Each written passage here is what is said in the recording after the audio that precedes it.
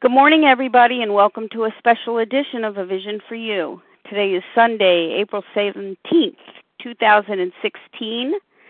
The share ID for Friday, April 15th is 8657. That's 8657.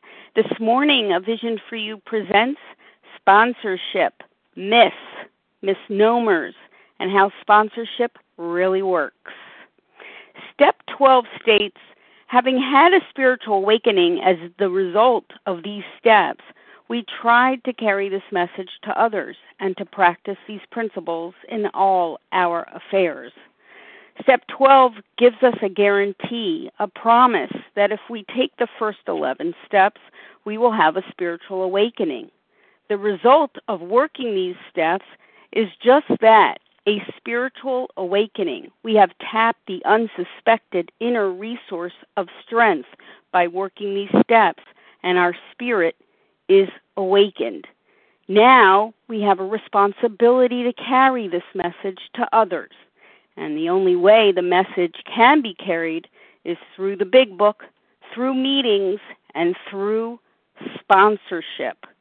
Here to speak on sponsorship, myths, misnomers, and how sponsorship really works is Christine T., a recovered compulsive overeater from New Jersey. Christine is dedicated to the 12-step design for living, and it's with great pleasure that I welcome her to the line today. Good morning, Christine. Hi, Leah. How are you? Can everyone hear Great. me?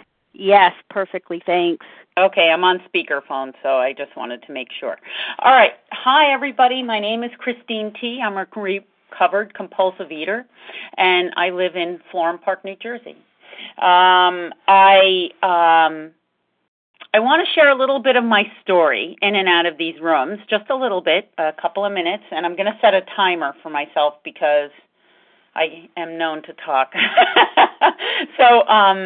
And number one, I want to ask God to speak through me, to speak to you, so that my ego be put at the bottom, gone, and that I offer to you guys, with God speaking through me, what you need to hear, and that's it. I've been around these rooms for 28 years, in that range. And for 26 of them, I've been in and out with periods of abstinence. I counted my sponsors last night because I never really did that. I had 6 different sponsors because I would go in and out of the same rooms and have the same sponsor several times. I think the longest period I had of abstinence was, I think, about a year, and I was pretty itchy because I'm a true compulsive overeater, and I have to work these steps to really get well. But around 2 years ago, I came into this program. And when I came back to the room, of course, I called a number in my phone that was already there and asked that person to sponsor me. And about 3 weeks into that abstinence, I started to get itchy. I kept thinking, I need more. And I will go into my history of sponsorship and why I'm itchy in a little while, but I want to go into what the past 2 years first have done for me. Around 21 days, I guess 3 weeks, someone sits next to me and she says, it's in her experience that people who have recovered have worked the steps as written in the Big Book. And I just looked at her for a second because the word recovered is a word that really drew my attention. I had never, ever heard anyone in that room used a past tense word. I always heard them say they were recovering. But the word recovered meant she's well to me. Recovering means, I just had a flu this weekend and this past week, or a virus, and I was recovering for most of that week. This past week, finally by Friday, I felt better, meaning I still wasn't feeling well. I still felt sick. Something wasn't solved. And so the word recovered means I feel well, okay? I'm able to handle my life. So it really drew my attention. So right there, that was what I wanted, okay? I wanted that word recovered. I didn't want to feel sick anymore. Food was still calling me at that point after 3 weeks of having it down, because I'm a true compulsive overeater, meaning I can't stop just by working the fellowship and the tools. It's not going to happen for me. I have to work these steps. So I definitely wanted out of this illness, and I was willing to do anything. I was willing to do anything. So the interesting part is when this woman told me, she'd take me through the steps I asked her, as written in this big book, the explicit directions, I knew that if I told my food sponsor that she would tell me not to do this work, because 10 years previously I had walked in these rooms and I had that same food sponsor, and this current sponsor who asked me to do the steps with her asked me 10 years ago, and I said no, because my food sponsor told me I didn't need to work the steps, okay? So I hid that from my food sponsor that I was starting to work these steps, okay? And my life has transformed. I can't tell you enough how my life has changed. I no longer fight food. Food is mood point. It's not even an issue anymore. I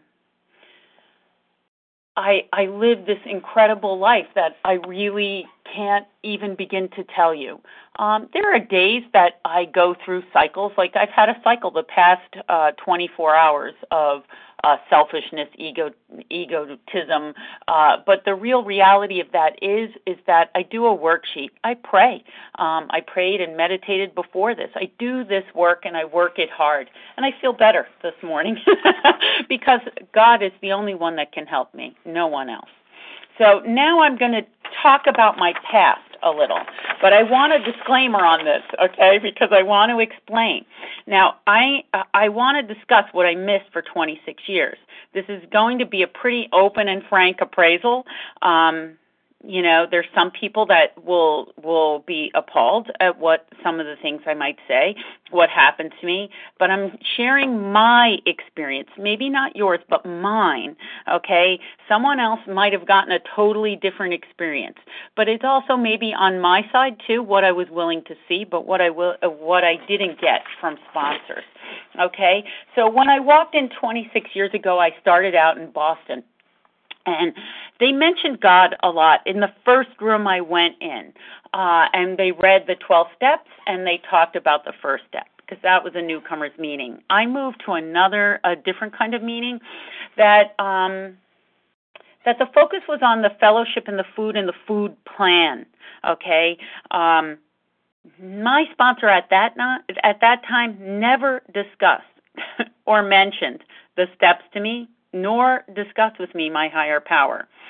And the focus was definitely on the food plan. And 1 year later, I moved out of that area into New York City and left the rooms.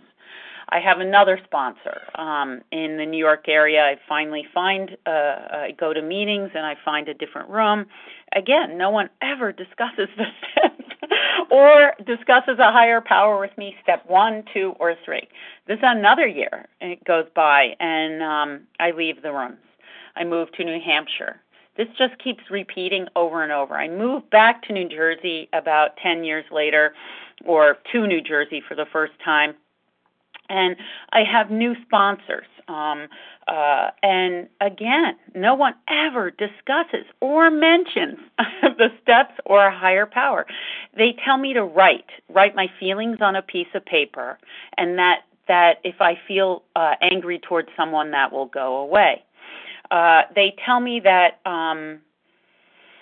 basically I had to wait I would start to get itchy with my abstinence, and I would ask them if they would to help me with the steps, and then they just don't discuss it. It's very interesting. There's no discussion about the steps, and they just say, no, you need to wait 7 years.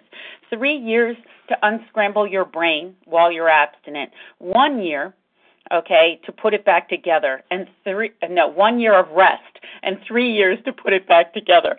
And so I guess I never really got a whole idea. Even though these steps are in front of me, I'm not really reading them because the room is kind of glossing over it. We're only ever dealing with step 1 in meetings. We're never going beyond that. And you know what? I just followed everyone in those rooms, and I never really went out and read.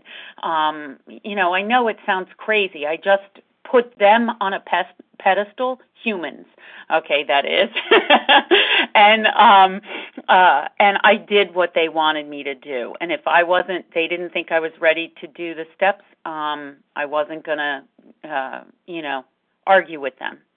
So, okay, I actually want to read on page 98, second paragraph. Which is I'm sorry, not 98. Do I have 98 written there? Oh, I do love 98. That's right. I did. Sorry, I flipped to that. So let me get to 98. I had it on doctor's opinion. Okay, so 98, second paragraph. It is not the matter of giving that is in question, but when and how to give. Now, we're talking about sponsorship here. That often makes, and I'll explain, the difference between failure and success. The minute we put our work on a service plane, the alcoholic commences to rely upon our assistance rather than God. Okay, service, okay? He clamors for this and that, claiming he cannot master alcohol until his material needs are cared for. Nonsense. Some of us have taken very hard knocks to learn this truth. Job or no job, wife or no wife. We simply do not stop drinking as long as we place dependence upon other people ahead of dependence on God. Birth the idea into the consciousness of every man that he can get well regardless of anyone. The only condition is that he trust in God and clean house. Okay, so why I read that is I put my trust in people and not in what I had to do. Okay, so I put my trust in the fellowship all these years. I didn't know that God could and would if he were sought. I didn't realize that, and I'm not blaming people for not telling me. I want to stress that. I am not blaming anyone. I am trying to explain how I got here and how after 26 years I didn't realize because no one was really discussing it because no one had worked the steps as explicitly written in this big book. Okay? But what sticks out to me today is that I love in how it works. I'm going to flip to page 60 real quick.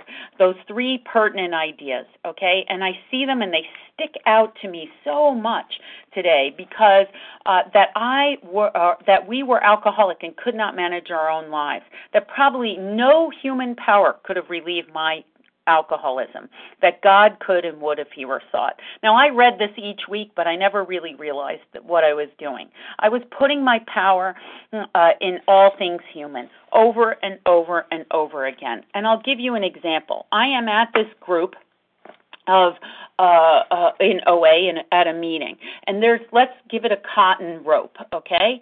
This meeting is full of people who probably have not worked the steps as written in the big book. I'm 100% positive almost none of them did, and I hit meetings like this all the time. So for them, they were probably moderate or hard eaters who could stick to the food plan no matter what. But I am a true compulsive overeater, so I cannot stick to the food plan no matter what unless I work the steps as written in this book, okay? So I am going to this meeting. There's this cotton rope. I'm on one end, my sponsor is on the other, but she has no connection. I am depending on her every day to help me. Eventually, that rope starts to fray, okay, and it breaks, and I'm off and running and out of the room. Compared to the woman who I met 2 years ago when I walked into these rooms, she is totally connected to God by this beautiful elastic band that pulls and goes back and forth. Now, when I go and I start to work the steps, she is teaching me okay? How to grasp that rubber band, not grasp her, okay? And she slides me up, okay, that elastic band to connect with God. I hook in, and now I have my own band connecting to God, not to my sponsor. And then we both have individual bands connecting us. I am not reliant upon any other human. I'm reliant upon my higher power that gets me through everything. And that's the difference that got me to 2 years of absence, over 100 pounds lost, and it has solved most of my problems. And if something like my ego pops up, which yesterday it did, I know how to put it down because she's taught me how to do that. She's a guide. She's my teacher. That's what she is. Okay, so I'm trying to tell you I don't blame anyone for my past. I want to let you know that I didn't see things. I chose meetings where I didn't hear things. But also I see there's this huge upsurgent, I don't know what I'm trying to say, it doesn't matter, in these rooms today of working this big book. I always loved this book, I just didn't get it. I read it 100 times, but I needed a guide to teach me what it said. I had no idea, okay, but I loved it, I related to it, but I had no idea what it said. So I believe I need a guide to teach me. So my sponsor took me through this book, taught me how to connect to something so great that as long as I stay in this place, I'm relieved of the compulsion a day at a time. She is not my higher power, for sure. She is my teacher. She has taught me something so incredible that I want to teach you, okay? And the more I teach, the greater my relief of the compulsion gets. But the thing is that I definitely misplaced my trust over the years in people. And this book tells me that humans will fail. As I even today can fail my sponsees. I mean, I can. I'm not perfect. I work really hard at this program, but I'm not perfect. So I'm going to tell you a little how I sponsor. I ask the individual to come up with a food plan, which I'm sure you've heard before, red, yellow, green light foods. We set a time to call. We start the step process immediately. I don't wait. I start as fast as I can with this person. I realize that their recovery is up to them, not me, okay? They have to be willing to want this. And I want to flip to 96. This is one of my favorite pages in this big book because I used to get, and I still do, I get upset when someone doesn't want this or doesn't want what's in this book because it saved my life. But the truth is that's my ego. That's not God, because God has put them before me to drop the seed, and that's the reality. So sometimes I read 96 because it really helps me. Do not be discouraged if your prospect does not respond at once. Search out an alcoholic and try again. You are sure to find someone desperate enough to accept with eagerness what you have to offer. Okay, we find it a waste of time to keep chasing a man who cannot or will not work with you. If you leave such a person alone, you may soon become convinced that he may soon become convinced that he cannot recover by himself. To spend too much time on any one situation is to deny another alcoholic an opportunity to live and be happy. And this is like a growing up process for me. I got this great gift and I want everybody to have it. But the truth is, they have to want to have it. I don't have to want to have it for them. So what I've learned is that I grow every day in this program, and that I am learning to be a better sponsor day by day, and that it is up to the individual, as it was up to me all these years, to either read this book or not read this book, get it, and figure it out. Because the truth is, you can do these steps yourself out of this big book if you want to. It's better to have a guide, I believe, because They're going to show you where the pitfalls are in our own brains in that mental aspect of this disease. But it's an amazing process. So here we go. So when I'm sponsoring, so after I discover and I say that it has to be up to them, I will not or do not discuss any problems with this individual until they get to step 8.5. I am not a life coach. I'm not a therapist. Okay, and if I were to listen to their problems, they become reliant upon me, and they are not developing a higher power. Remember, I'm human. I am human, and all humans will fail. By the time this individual arrives at 8, if they've done their thorough and honest work, all of it that needs to be done, they will have started to form a higher power, and they will have come to their parts, okay, which is the key, their parts in resentments, harms, and fears. At this point, when they tell their stories, they will no longer be important. They will be wanting to move toward that resolution of their former problems.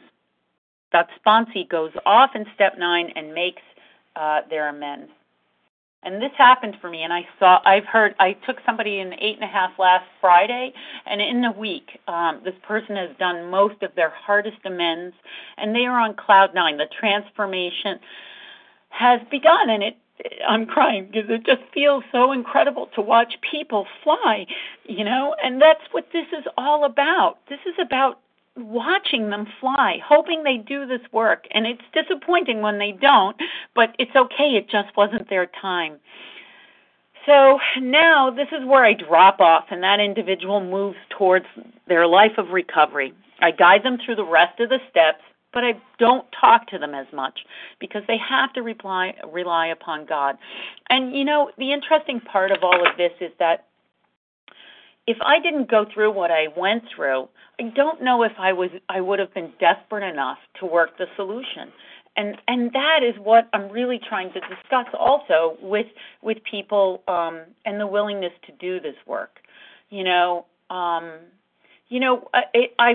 I've spoken, I think, last Mother's Day on a Vision for You, and I get a bunch of phone calls, and people will think, or they don't think you're a god, but they think you're the answer to their solving their problem of compulsive overeating. And the beauty is that I always tell them, I'm just another Joe on the bus. Don't rely upon me because I needed God to solve my problems. and really the reality is I'm human, I'm fallible, and that through hard work and dedication, anybody can do this work. It's just the willingness to do it. I am not a god. I am not a therapist. I am a guide. And that's what I'm here for. And I think I put so much emphasis on my sponsors in the past, in those 26 years that I failed. Not willing, took what they said as what had to be. Not willing to read this book for what it was, or even read the steps. If I really read those steps, I would have known what I had to do. And so what I'm trying to say, I guess, is that I'm human. We're human. We're all human. And that this is a program where I'm a guide. I know how I recovered through someone guiding me, and I can guide you. But that's all I can do. You have to do the rest of the work. And I haven't spoken long, so that's really where I'm at. Leah, do you want me to continue speaking, or do you want me to answer questions?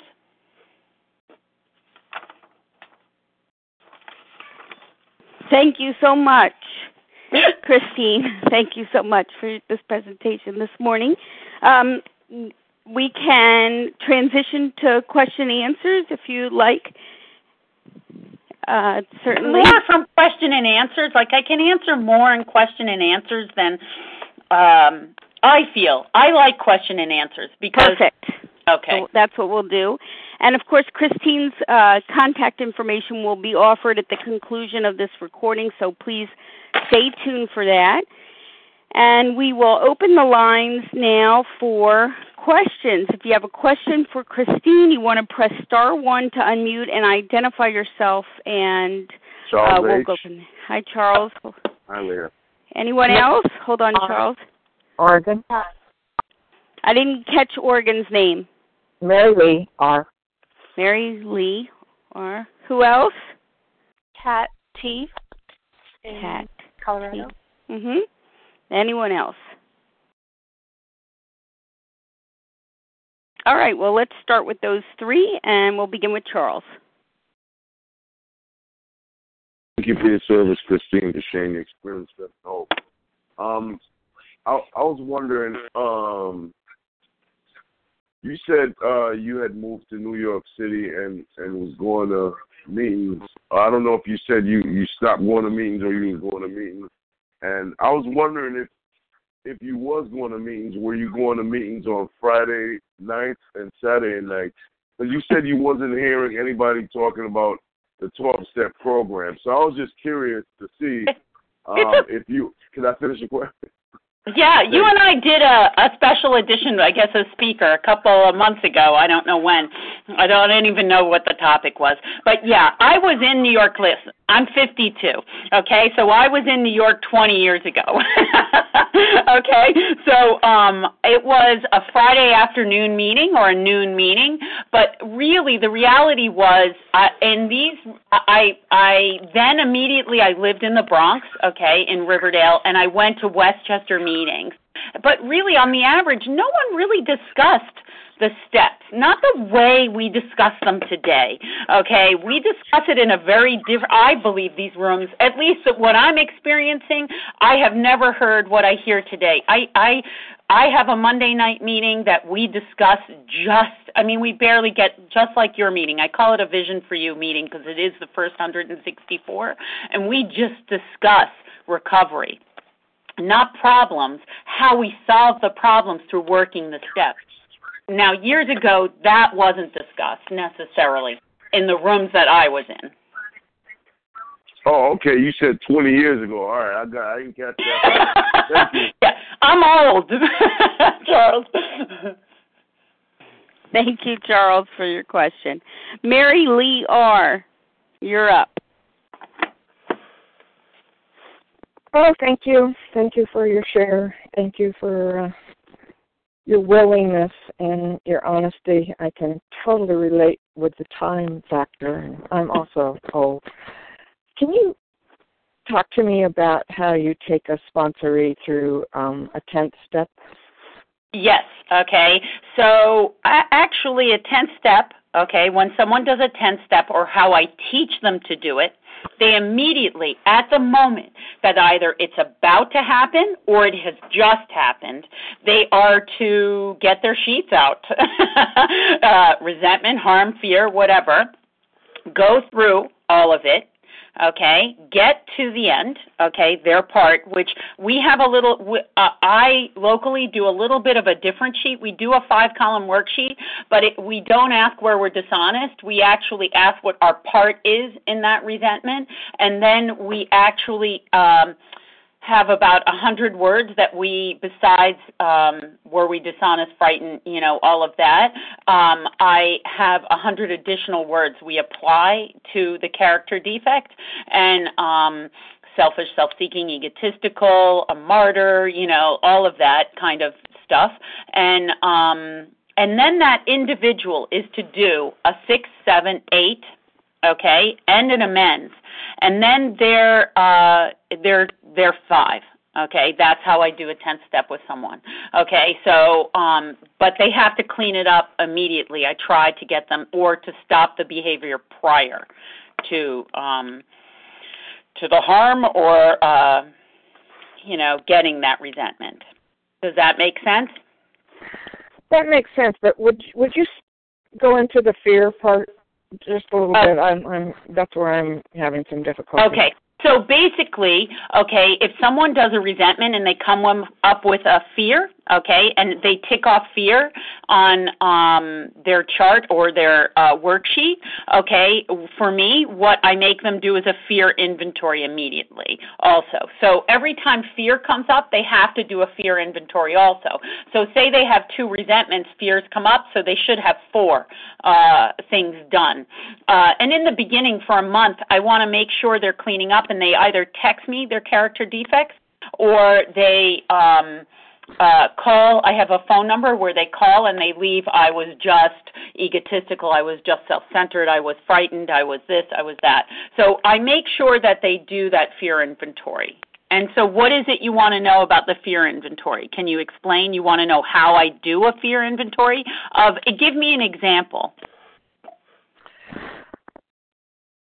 My husband was just diagnosed with metastatic cancer, and I'm in fear. Yep. I'm also in resentment, and I'm in fear. Right. Okay, so you want to know how I do a fear? Please. Okay, so immediately, the moment a fear comes into my life, which actually I'll give you one, okay? Fear that I'm not enough, okay? That's one of my biggest ones, okay? That I'm abandoned, I'm not, I'll be alone, fear of all this. Well, in the moment that thought comes into my head, I have a mantra, okay, that I keep in my head, and I'm going to tell you what it is. It goes, no, no, no. That is not an option.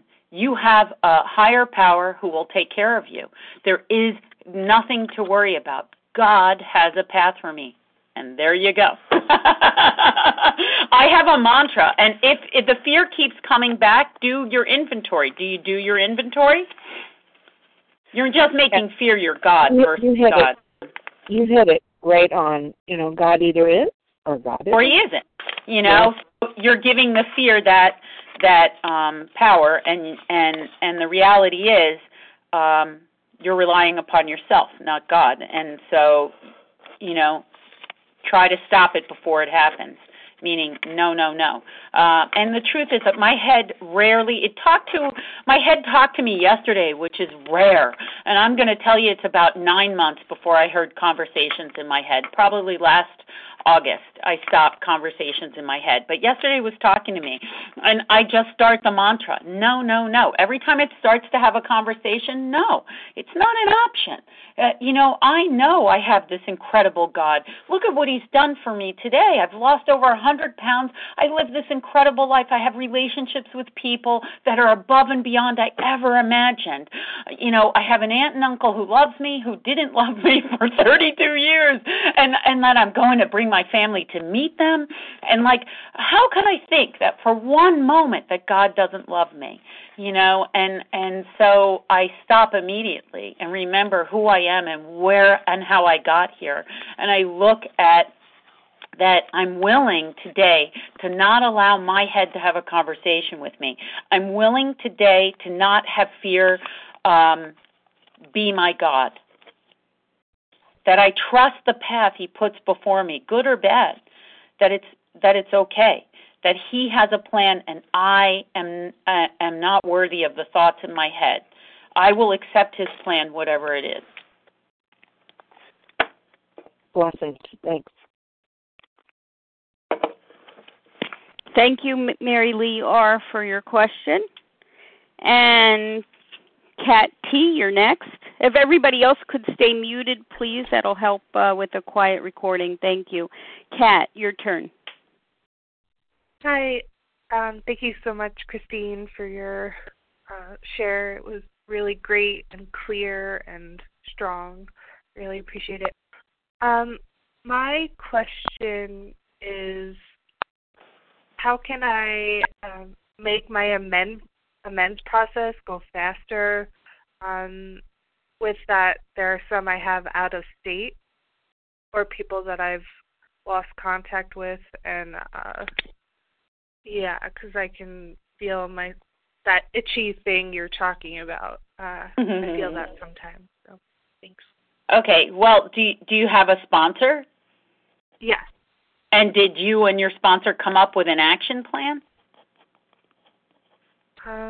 Not an action Like on I don't know what you mean. half, did you?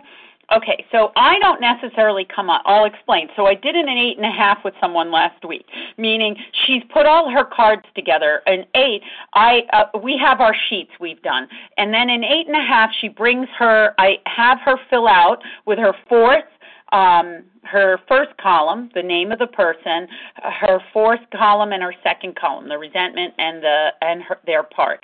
Okay, on a card, and then they divvy them up. Easy amends, difficult amends, amends they don't want to make, and another pile of amends that would harm. Okay, so in that process, okay, I then talk to them about which ones they can easily make and which ones they can't. From there, we start with the easy ones, and she forms or he forms their amends, okay, and we set a plan of action. You actually will decide it, but we discuss your plan of action because I don't set it, that you do. So did your sponsor do that with you? No. Okay. So maybe you should, do you have like index cards or anything? I could get some.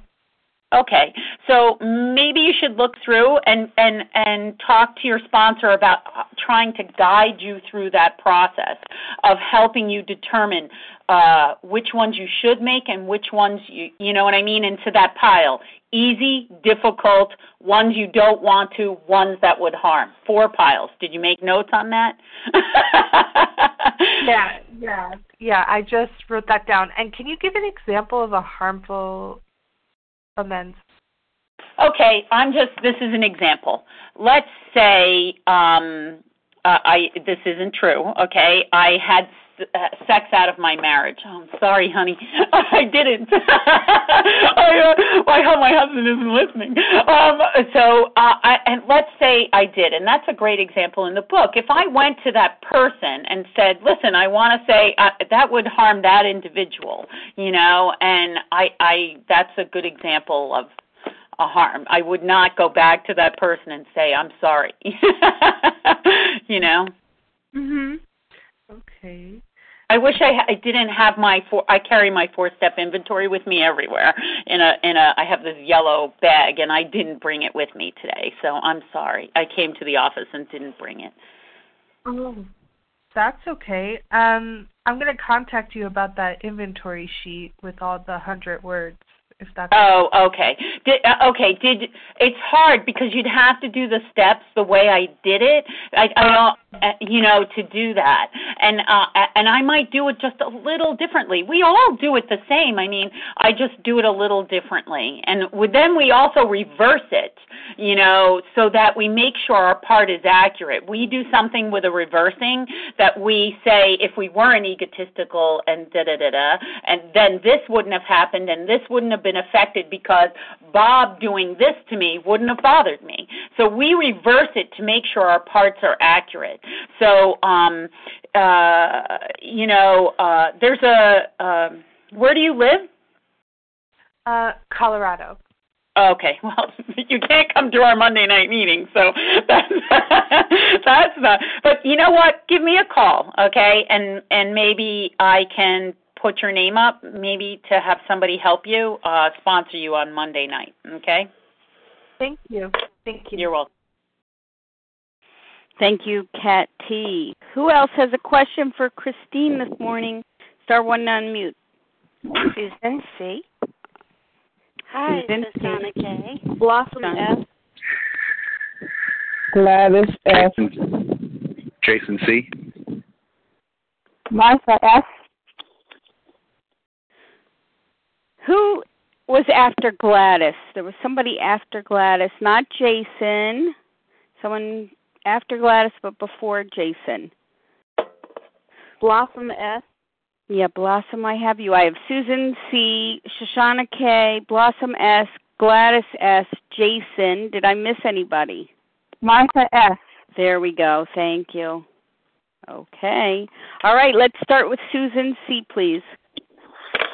Thanks so much. Thank you both, Leah and Christine. I have a question Christine. I know the topic is sponsorship, but I have a question about your process, which could certainly apply to a sponsee as well, so it feels like it's relevant. So for me, there are certain things that are black and white in terms of, I weigh and measure my food. I don't eat beyond that amount. I don't eat foods that aren't abstinent, blah, blah, blah. Right. But I'm human. So there are certain areas to actions I take that are not black and white and that I know are subtle ways for me to act out in other realms. And I wanted to ask, the book talks about spiritual progress, not perfection. Correct. Is it black and white for you when you are human and your self-will comes up and you're not, I'll speak in the I. There are areas where my self-will comes up and I'm not all that motivated. I'll pray about it, but I'm not really willing to do the work of transforming that behavior. And I wonder if that ever happens for you or if you are consistently motivated to work on each and every quote-unquote acting out behavior in your life. I wonder if it is that black and white, that God is everything or nothing. Thanks, Pat. I will. I love talking about this. So because listen, this is an ongoing process. I am human and I make mistakes. And one of my major things that I'm really still working on, there is no overnight magic. This isn't magic. I have to do this every day. I wake up and I have to make a decision just like you, whether to do this. So I'm another Joe on the bus, but I do it just for today. There is no longevity. It's just willingness to do it. And I do work it pretty darn hard. And I'll explain. I've made a decision to have a group of fellows around me, people I rely upon who are honest with me, okay? Meaning I only call people in program who really work this hard, who are really gut-wrenching honest, okay? So a great example is I'm talking to my sponsor yesterday, my step sponsor, okay? She no longer sponsors me in the steps, but we talk. We've become great friends. And she was like, you're just being egotistical. I started to fight it, okay? I wanted to fight it, and that's like that was my timer. I was to stop talking. So basically, I just, and here it is that I'm upset because a sponsee hasn't been able to do her difficult amends in a year. And what is that? That's all about my ego because, I want her to do it when I want her to do it, not when realizing that this is her journey. It has nothing to do with me. So that's just my ego. My sponsor says it, and it stings. Oh, my God, it stings as if someone just threw vinegar on my face. It just is this tingling sensation because I don't want to accept that that's my ego, but I do. In that same, I've done this work, I know it. So usually when that happens, I have to separate for a while from a conversation and really do this work, okay, and go back and be willing to give up that ego thing. It's not like I'm perfect. I am not perfect, okay? Another one is my husband, which I started out with, okay? So my husband and I, sometimes he's in a bad mood and as he got older, he'll get snippy. I want to engage. Sometimes when I'll take 4 snips and then I engage. I am working on not engaging. I work at this. So this has been a process over 2 years. And I will tell you, I read a book. I cannot say the book online because on here because it is not an AA or OA endorsed literature, but it's a fabulous book that helped me drop a lot of my character defects.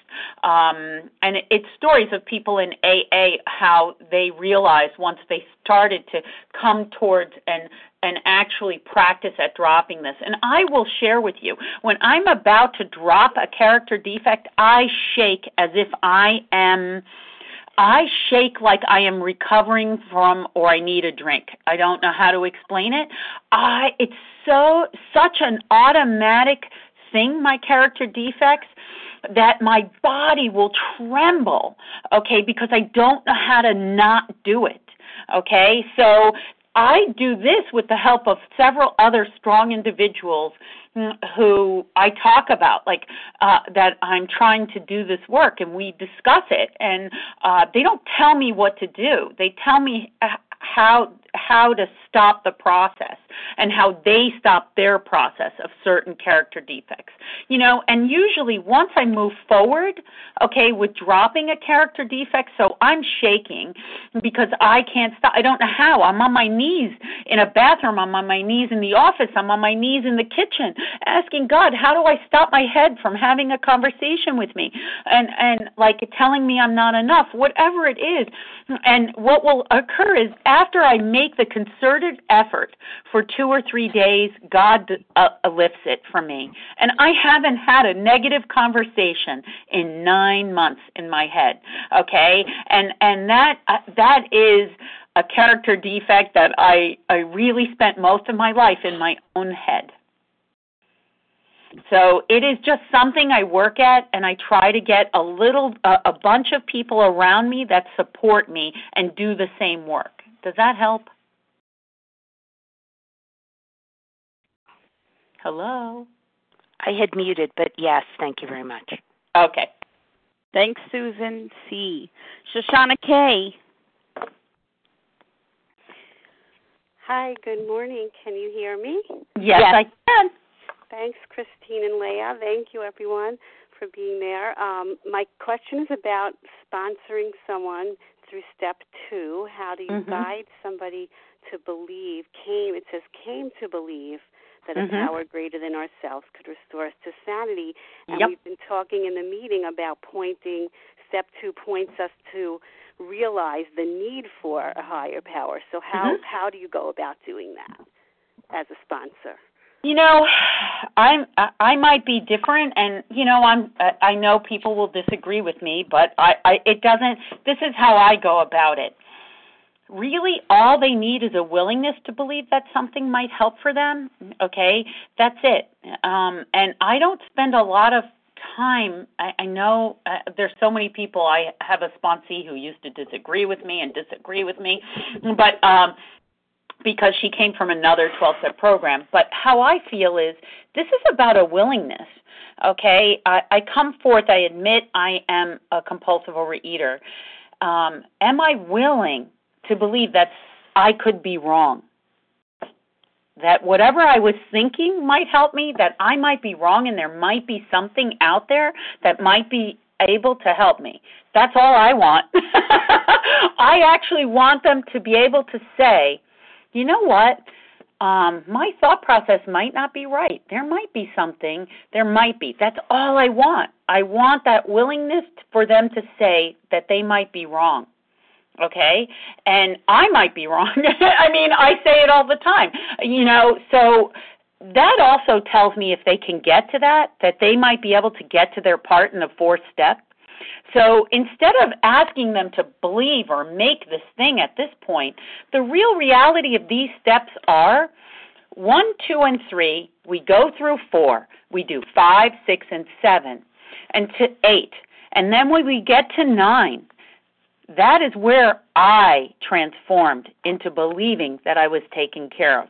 When I had to call that uncle, I called an uncle in 32 years. I saw him at my mother's funeral when I was 18, okay, and he never talked to me, and my aunt never talked to me in 32 years, okay, and I had, my part in that is I was resentful because they hadn't called me. It affected me across the board. What was my part? I never contacted them. So I had to call them, and in that process, my aunt told me that my Uncle Henry thought I was the most evil thing, but he'll talk to me, okay, and he hates you, okay? So basically, I had to depend on my higher power to get me through that phone call. And you know what?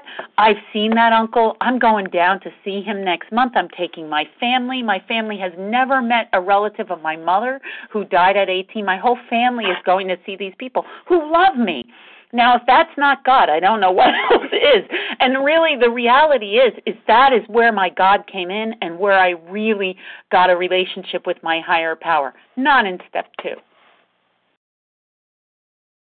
All I needed to be was willing to do this and admit that maybe there's something really incredible out there for me. And that's what I ask of every sponsee. Thank you, Shoshana K., for Thank your you. question. Blossom S., your turn. Hi, this is Blossom S., recovered compulsive overeater in Ohio. And I have so many questions about sponsorship. I'm trying to form it all into one question.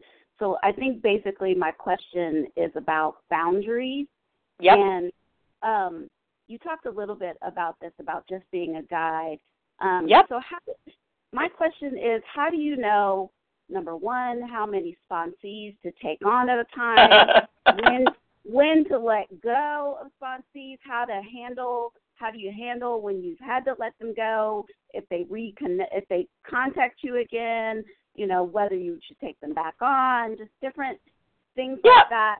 I'll answer a bunch of it, how I deal with it, and I will proceed to say, I will say this, a disclaimer, I am not perfect, okay, and I'm learning, okay? So I think that sometimes my ego comes in, and I don't trust the path of God, and I really also believe there's an instinct. I will never take someone really over the phone, and that's really hard to hear because I have, and it just didn't work out, and because I really get an instinct, and even on the phone I have, and sometimes on the phone I get an instinct, but it isn't an easy process. In the beginning, I was like so excited, and if someone doesn't do what I want them to do, boy, that's all ego. Like, can you imagine just saying that, don't do what I want you to do? That's like crazy. That isn't what we're here for, okay? So I think that I'll explain. My sponsor is an incredible sponsor, and we've become friends after that. And I'm not putting her on a pedestal. She just really, there's no emotional attachment until we got to like 10, 11, and 12. And then it was a little different. We're speaking on a different plane, We talk of God. We talk of what a God means, what it's like to meditate. It's just a different level. So the beauty is that I try not to listen to anybody's story. And if I'm taking food from them, I just want their food. I don't want to discuss your life. I just want your food in the morning. And then when we work the steps, and they do the work in this book, at that point we can start to talk a little if they have questions. But my whole goal is to get them and teach them these steps, because that's the only thing I know that has saved my life. So I try to get them through as fast as I can, because I'm not here to be a therapist. I'm just here to be a guide. And so what happens is, and a good example is, I want this person to succeed. She's grown. I've grown to love this person. But my sponsor said, you're just a guide. You are just a guide. That's it. You cannot get emotionally invested. It is what it is. I'm here to teach, and that is it. And I have to remember that. But I am human, I love to talk about my failures because I've tried not to drop somebody, but usually if somebody isn't doing the work, this is what I'll say. I don't believe I'm your guide. I don't believe I'm the person that can help you. There is somebody there to help you. Some people get mad. I had one woman get very angry, told me she'd spit at me, and it's not easy, and it's not an easy process, but I take on a lot of people. I have 6 going through step 4 right now, which is a little crazy. That just happened. People go at different paces, but it's usually 3, 3, and 3. I have 3 at the beginning, 3 in the middle, and 3 going into step 10. And that seems to be a number that works for me, that keeps me in the book. It keeps me on step 4, watching the transformation for these people, realize their part, and then watching them on 9, their life just changing and getting phone calls on how their life is just getting great. So it keeps me at 3 different kind of entry levels, and I'm really happy about that. But right now I have a little bit more than that, and it's too many. So I'm kind of stopping taking people on until I get everybody off of 4. Does that make any more questions based on that? No, that was really helpful. Thank you so much. Thank you, Blossom. Gladys S., your turn. Did you say Gladys? Yes, go ahead. Oh, good morning. I identify with a lot that you said about being an OA, because I came, my first 12 step was OA like 15 years ago, and I had a really good sponsor for the first 5 years that guided me through the 12 and 12 of OA, and I did really good with my recovery, and I kind of like took my wheel back and crashed. And then I ended up in a couple of other 12-step programs. But the food was still the biggest problem, and I came back to OA, and I've had a really hard time finding a sponsor. So I started listening. Someone suggested in another program that I listen to the Vision for You tape. And I've been listening, and sort of what I'm trying to get to is what I heard you say. Well, what I kind of picked up, I think, is that I need to be proactive in my own recovery.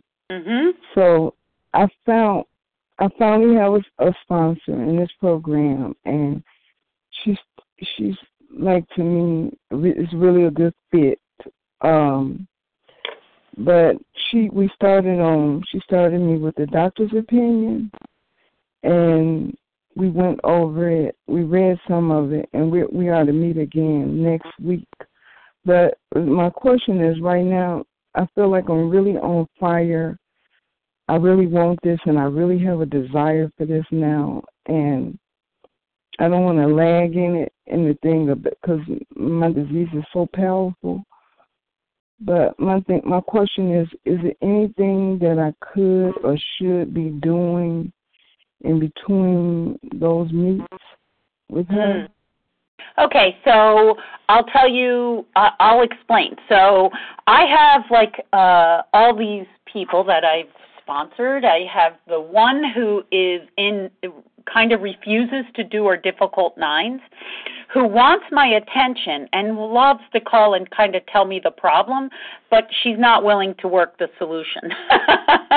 So at that point, when someone like that is, I'm trying to show you how each individual, okay, comes forward, and so you'll hear. Okay, so this person wants all my time, but isn't working the solution. Okay, the next person comes along. I put her on 8.5, and oh my gosh, she's on 9. And in a week, we all have done the top hardest amends, and it will be probably done with her. She is rapid and fast. I have 2 sponsees who have taken their time getting to step 4. I picked up 2 people last weekend. They already they will be in step 4 next weekend, okay? So I work at the pace that individual wants to work. But I will tell you that the person who doesn't want really the solution, doesn't want to do the hard things, I won't give the time to.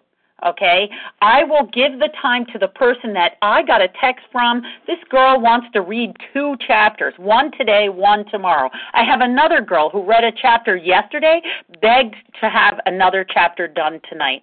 I will make the time in my life to do those chapters with these people. They want it. They are on fire, and I will give it to them. I find time in my life to do it, because really the reality is they're on fire like I was. I did all of this reading in less than 10 days. I did, all the chapters, doctor's opinion to how it works. I was on my step 4 in 10 days because I was willing to do all this work, and I would do the work in between. I would read the chapter, and I will do that with a sponsee because I know they want this.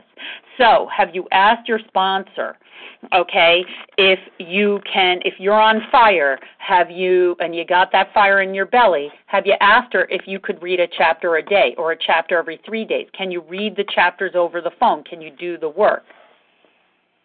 No, not yet, because we just met once, and I'm waiting now. And I'm not liking that. Okay. Well, now make that phone call today and tell her I need to go faster. Okay.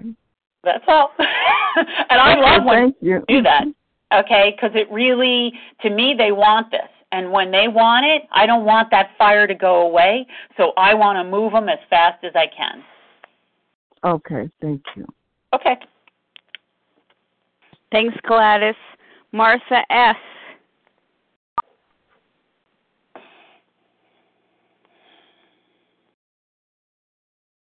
Martha S., your turn to ask a question. Sorry about that. I had my phone in my pocket. So thank you so much. This has been really helpful. My question is about 10-step shares. Like, you've done the inventory, you've looked at your character defects. There's a conflict in my head between relying on my higher power and then making a phone call to do a 5th-step share of my defects. So I have a 10-step group, like a texting group, and I have other people I can call. But do you have any advice around whether sharing your 5th step is relying on other human beings too much, or is it really? Yeah, I'll tell you, I have a bunch of friends in program that do 10-step buddies. I do not do that so I'll explain. In the beginning, when I ask a sponsee to give me their 5th step out of their 10th step, that I'm just making sure that they're doing this. I want to make sure I've got 10 texts a day that they're doing it, and by the end of the month or so, those texts should be dwindling, okay? Hopefully, they're doing this work, and it's dwindling. But a month from now, I don't necessarily want to receive texts from them, okay? I kind of want them to go to their higher power, and I'll explain. So if I have, yesterday, my sponsor, I brought it up twice to her that I needed to have discussions, Friday and Saturday. Okay, that means this is a stronger resentment. I actually did a 10-step. I did all my worksheets on it. I pull my worksheets out still because if something's really bothering me, I have to do this work, okay? So I went to her to discuss it, but then it came up again while she was talking. It came up and, it's just coming up, So I have to go back because I'm not letting it go because I'm not giving it to God. I'm taking it back. So, the beauty of this is that on a regular day, okay, for me, after 2 years of doing this, okay, if I have a resentment or something, I can do most of it in my head, okay, and I go to God. If it's a story that has repeated more than once in my head, a sheet has to come out. Okay, then I give it to God. If that story repeats another time, that is when I need to talk to my sponsor. Okay, thank you. Do you so you go to your sponsor? I go to a bunch of other people as well. Is that? I do too. I mean, I have a group of people. My sponsor and I have become friends. Okay, so it just is what it is. But I have all of her other sponsees that she sponsored. I call them also. So I have a lot of. There's 6 people I could easily call. But the truth is, I rarely have one that's in my. Today I rarely have one that's in my back, okay? I usually give them to God, but this one has been a strong one, you know. So, you know, I have to tell you, you know, and usually I'll go to my sponsor, you know, and it's dissipating, you know. I'm working on it. I prayed about it this morning. I prayed about it last night. I pray, you know, and I keep working. God, remove my egotistical self. Show me how to be a humble person to do your will. You know, that's it. I just have to keep going, and that's what I do. So I do too. I call other people too. It's not just my sponsor, but when something's really I do go to her. All right, thank you so much. I love this 3-step process. Thank you so much. You're welcome. Thank you very much, Martha. Jason, we're looking for you now. Hi, can you hear me? Yes. Great. Thank you very much for the presentation. It was very relevant to me today. Like the last questioner said, I also have this conflict in my mind between the idea of powerlessness, my own powerlessness, and my need to take responsibility. Mm-hmm. I'm really not sure at what point my responsibility begins and at what point that of my higher power begins. Mm-hmm. I guess the question is, can you offer suggestions on how to consistently move away from a strong, ingrained default tendency to make other people and systems responsible for my life and my recovery? Thanks. Yeah, not an easy process. I mean, listen, I have an incredible sponsor, okay? So I did depend on her, okay, for a long time. And sometimes I go back to that. I revert to that, okay? So don't think I'm perfect, okay? But really, I know by reading this literature, and I know from, you know, and I love my sponsor because I'll explain.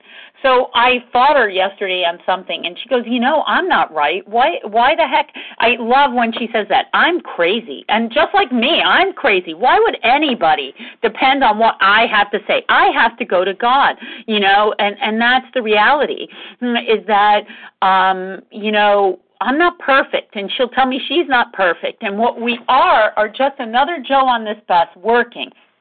But I will go to her for advice, and that's the thing. And I don't have to take it. And one of her rules in the beginning is, I would like, and I love this rule. I wish I had it with me. I would have read it out loud. I love her rule. I want you to try anything I suggest. Okay? And then she writes, when she tells you, okay, she says, I could be wrong. This might not fit, and if it doesn't work, we'll try something else. and that is really the reality. I don't necessarily go to her to solve my problems, okay? I go to her as today, this is today, as someone in recovery who I see does what they do, and then I come back and I take care of it between God and me. And whatever God leads me to, which he always does, okay, and that is the miracle. I just take her information as advice today. I would tell you I put her on a pedestal until about a year ago. Then I started to realize I've got to figure out and move to God, and then I started that process. And now my chain to that higher power is pretty strong, but I do bounce things off of her. Does this make sense to you? It does.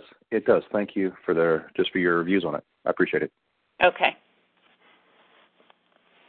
Thank you, Jason. You're up for more questions, Christine?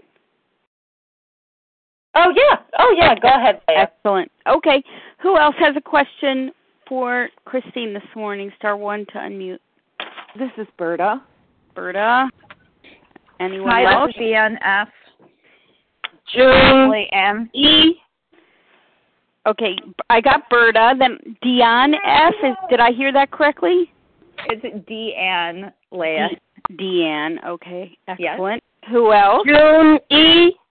June E. Brianna S. Liana? Ashley M. Brianna. Okay. Ashley M. Leslie M. Marita S.O. Okay, excellent. All right, Berta, your turn. Okay, this is Berta F. Can I be heard? Yes. Yes. Okay, thank you, Leah. Thank you, Christine. I've been looking forward to this since it was first announced. Thank you so much. Yeah, I'm a little crazy too, and working my way through the work of sponsoring sometimes can be challenging, and I've learned a lot by my mistakes. Thank you, God. I have a question, but first, in how it works, it says that at some of these we balked. We thought we could find an easier, softer way, but we cannot, right? And they beg us to be fearless from the start. And so I don't know how to ask this question other than I'm just going to role play. Someone calls me. They're extremely excited. Maybe they heard me share. They bring that up, or if I monitored a meeting, and they're so excited and happy. And I usually always say yes, and then I allow God to show me the path. So then we have our first meeting, and then I tell them, what we're going to be doing, and that this is a program of suggestions, and I won't demand that you do anything that you don't want to do. And I will make suggestions. Well, then the second phone call comes along and no work is done. The third comes along, no work is done. And then the person becomes extremely uncomfortable, and it sounds like this. Well, I know you expect me to do all this work, and I want this. I have to have this. If I don't have this, I know I'm going to die. I need this so bad. I'm hungry for it. But I just can't keep up with all the things you're asking me to do. Listen to a meeting every day, calling people that I don't even know, doing this reading and all these things. And, I have a full-time job. I'm in a management position. I travel. I have children, foster child. I'm for an elderly parent that I'm advocating for. Excuse me, Berta, just let me request everybody stay muted, please. While Berta forms a question, please. Thank you. Thank you very much, Leah. So this person is saying they do not have time to work the program, and they want me to tell them how can they work this program and still live their life. So that's my question. Well, in the beginning, like even when you talk on a Vision for You, somebody will call and they think that you're going to solve their problem. But so I'm cautious because I know I'm not. I'm just a guide. I am not anything special. I'm just like them. Okay? So this is the thing, is that I'm cautious about in the beginning, even who I take, okay? And I have a bunch of rules. And one is, I don't want to hear your story. I just want you to commit your food. And then you're going to commence to fill out this questionnaire I send. And I usually send something called an unmanageability questionnaire. And it's pretty amazing because it shows how unmanageable your life is. And then I tell them that they're going to do the work as written in the big book, because the only way I know that I recovered is to do this work. And are you willing to do this work? And if they say yes, then I move forward. And I tell them I don't want to hear about your life. I just want to move. And if they start this process with me, and in 3 weeks, or basically 5, really, within a week, if the unmanageability questionnaire isn't filled out, I'll ask. In 3 weeks, if that's not filled out, then I start to get concerned. And they're trying to talk about their life with me. By 5 weeks, if they're really not gotten anything done, I basically say I'm not the sponsor for you. There must be someone else out there that will be your guide, and that's really it. I mean, 5 weeks is and I'm not mean about it. This is the only way I know how to recover. I don't know how to just take food and recover. Okay, it didn't work for me for 26 years. I found the way. Someone taught me, and that's it. So this requires, are you willing to work 12 steps as written in the big book? That's it. That's kind of how I go about it. And I learned that from my sponsor because I wasn't good either. And my ego came into play. I'm their savior. I can help them. And I can't. I'm just a guide. They have to save themselves as I saved myself. Thank you, Christine. Thank you so much. Thank you, Berta. Deanne F., your turn. Hi, good morning, Christine. This is Deanne F. from New York. Thank you so much, and I relate so much to your story. I've been here for 27 years and didn't get it until about 15 months ago. And thank you, God. And, what I struggle with is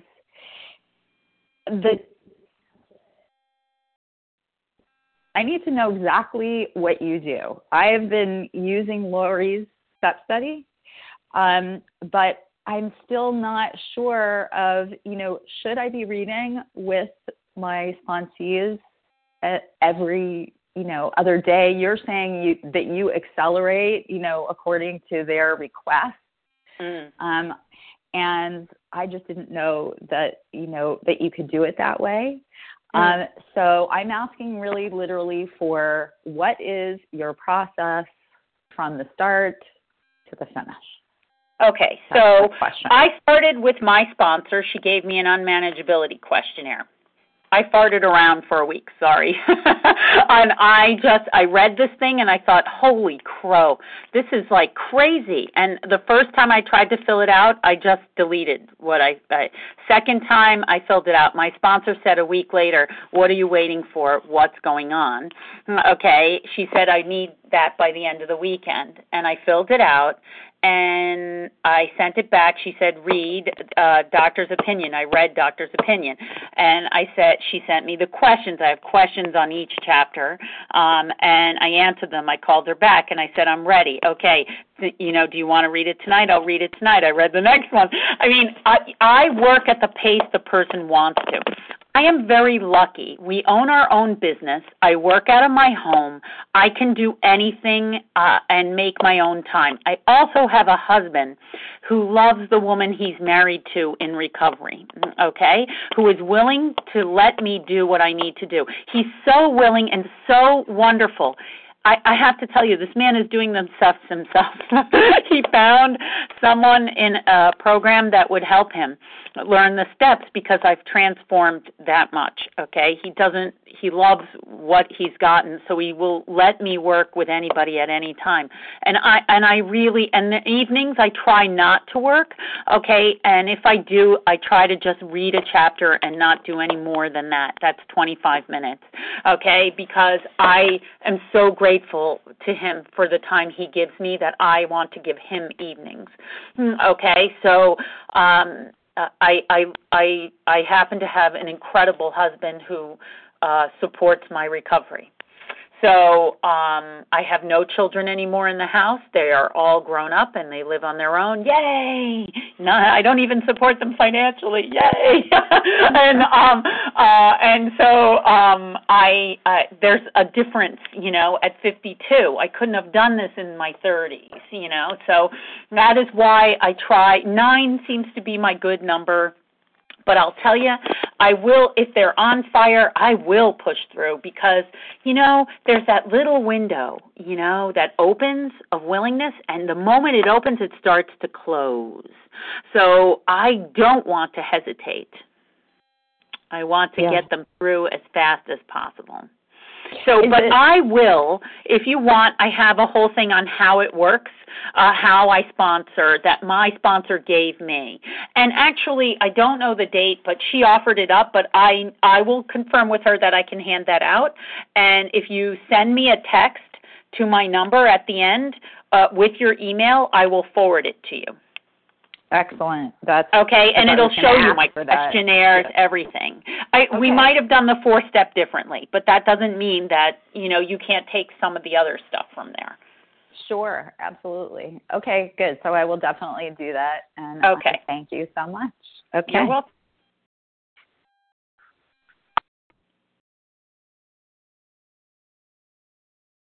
Leah? I think June E. is the next person. Here I am, June E. Okay.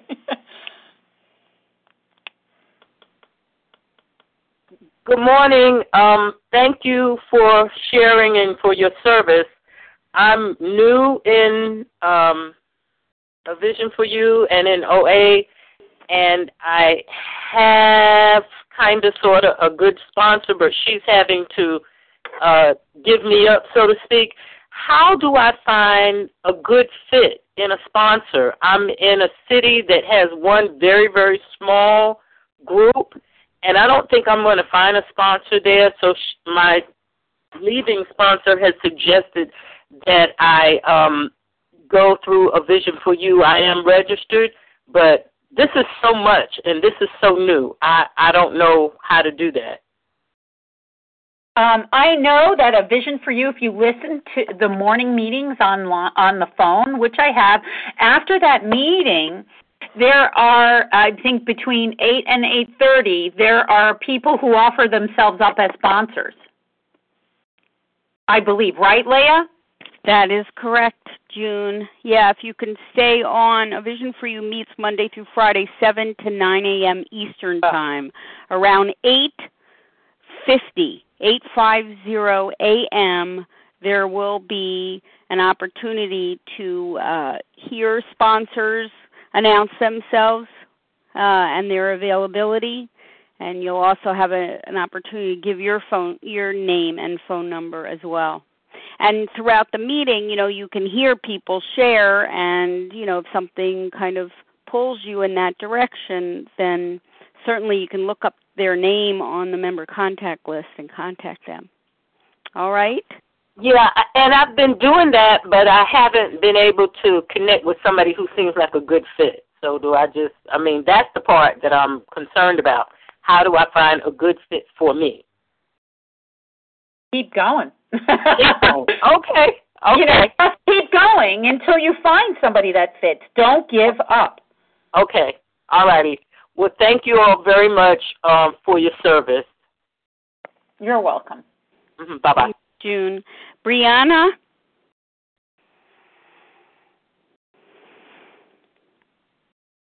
I think I had that name right. Brianna? Yeah, Brianna or Rihanna. I don't know which one. It's Brianna. Okay. Hi. Thank you guys so much for being on the line. Wonderful presentation this morning. Actually, the question that I had, someone else asked, so now I'm just trying to think if I have any other questions that I've been trying to think about. So I was working with someone, and we're up to step 6, and she was having trouble with finding the opposite for her defects. I told her to compile a list of the ones that she's having problem with, have both her inventories in front of her, and then give me a call back when she does that. And it's been a few days, and she keeps sending me her food every day, but she doesn't actually call me and tell me that she's done what I asked her to do. So what should I do? Just nudge her along, or? I will ask usually once if someone's done the work, but after that I don't ask because it's really up to them. And the truth is, if they don't want to do it, there's not much I can do, I had somebody stop in 5. They refused, not in 5, in 6 and 7, they refused to pray, for the removal, It's like, and there's nothing, I nudged twice and then just gone. And it's hard.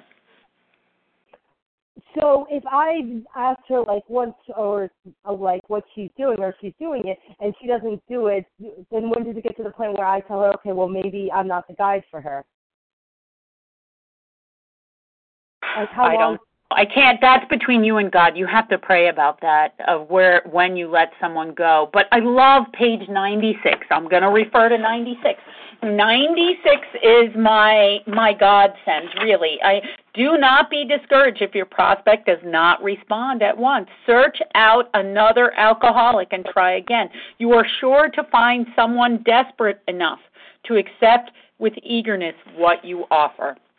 I use that as I need to find somebody else, because I've got to listen.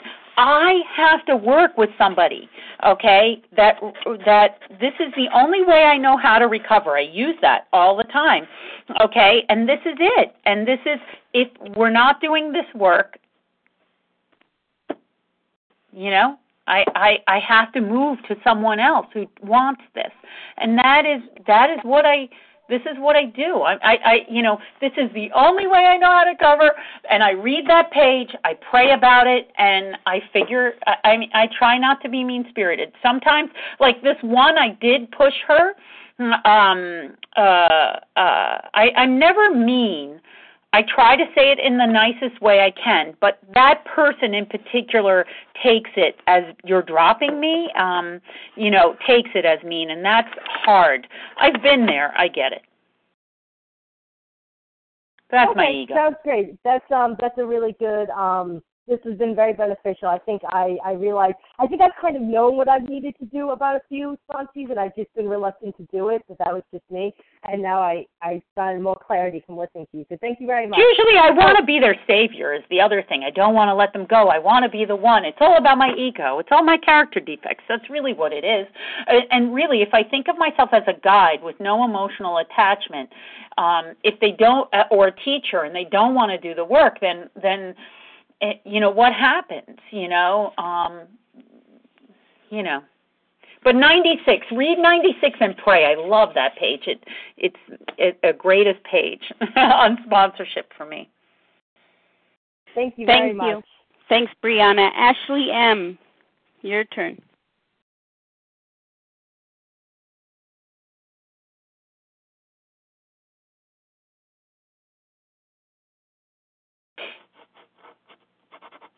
Ashley, star 1 to unmute. Okay, perhaps she got pulled away. Leslie.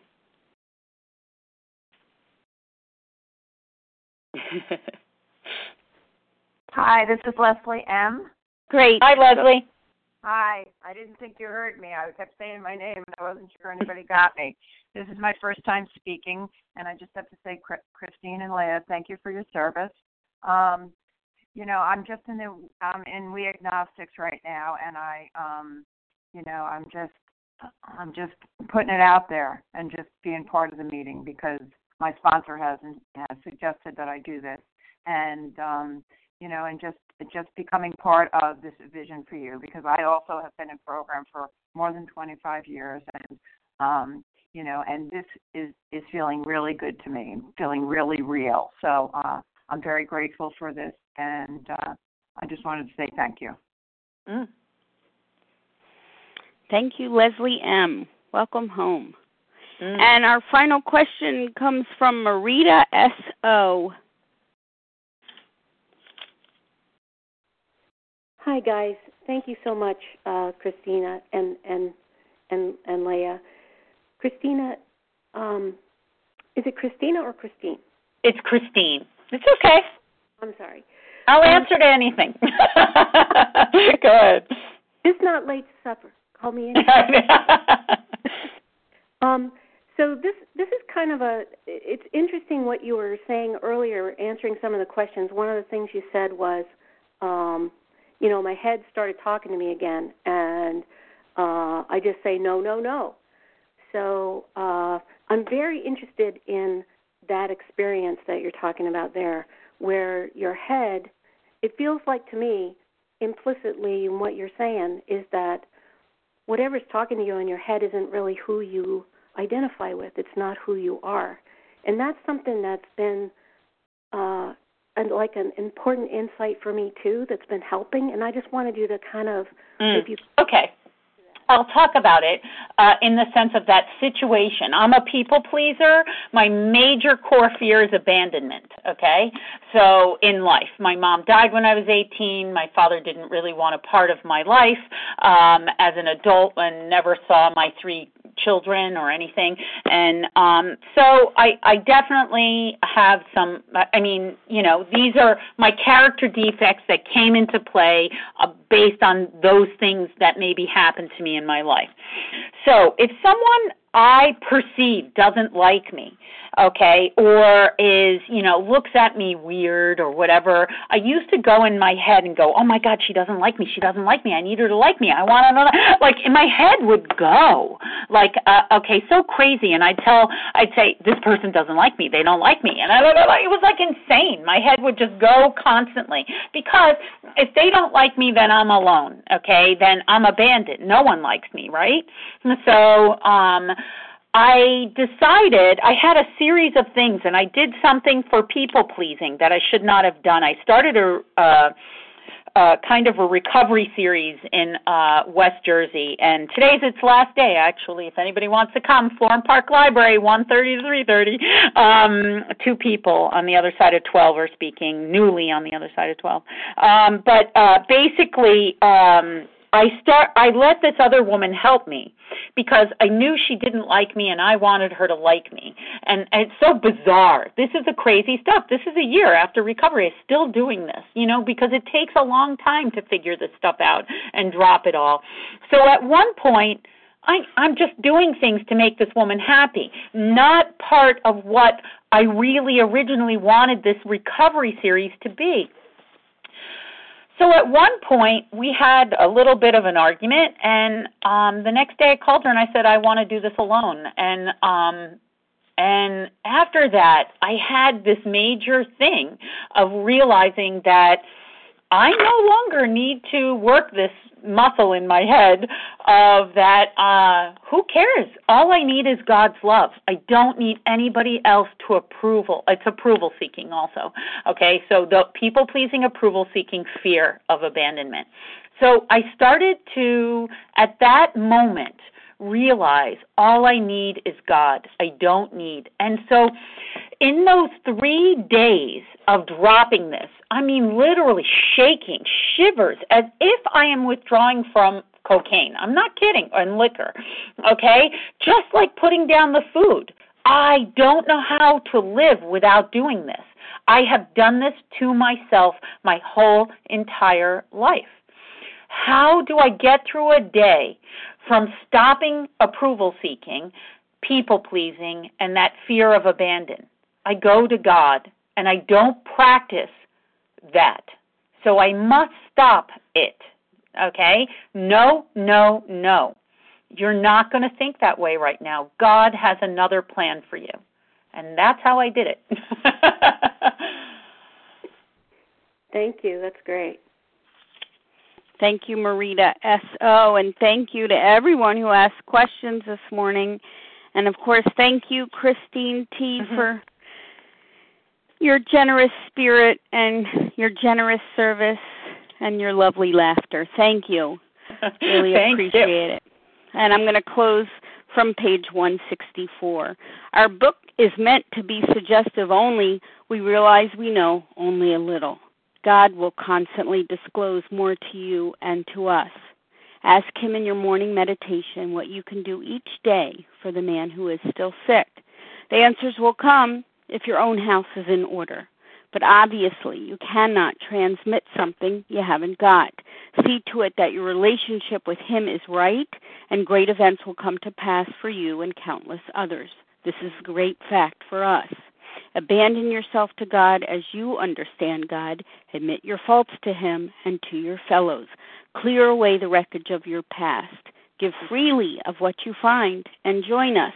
We shall be with you in the fellowship of the Spirit, and you will surely meet some of us as you trudge the road of happy destiny. May God bless you and keep you. Until then.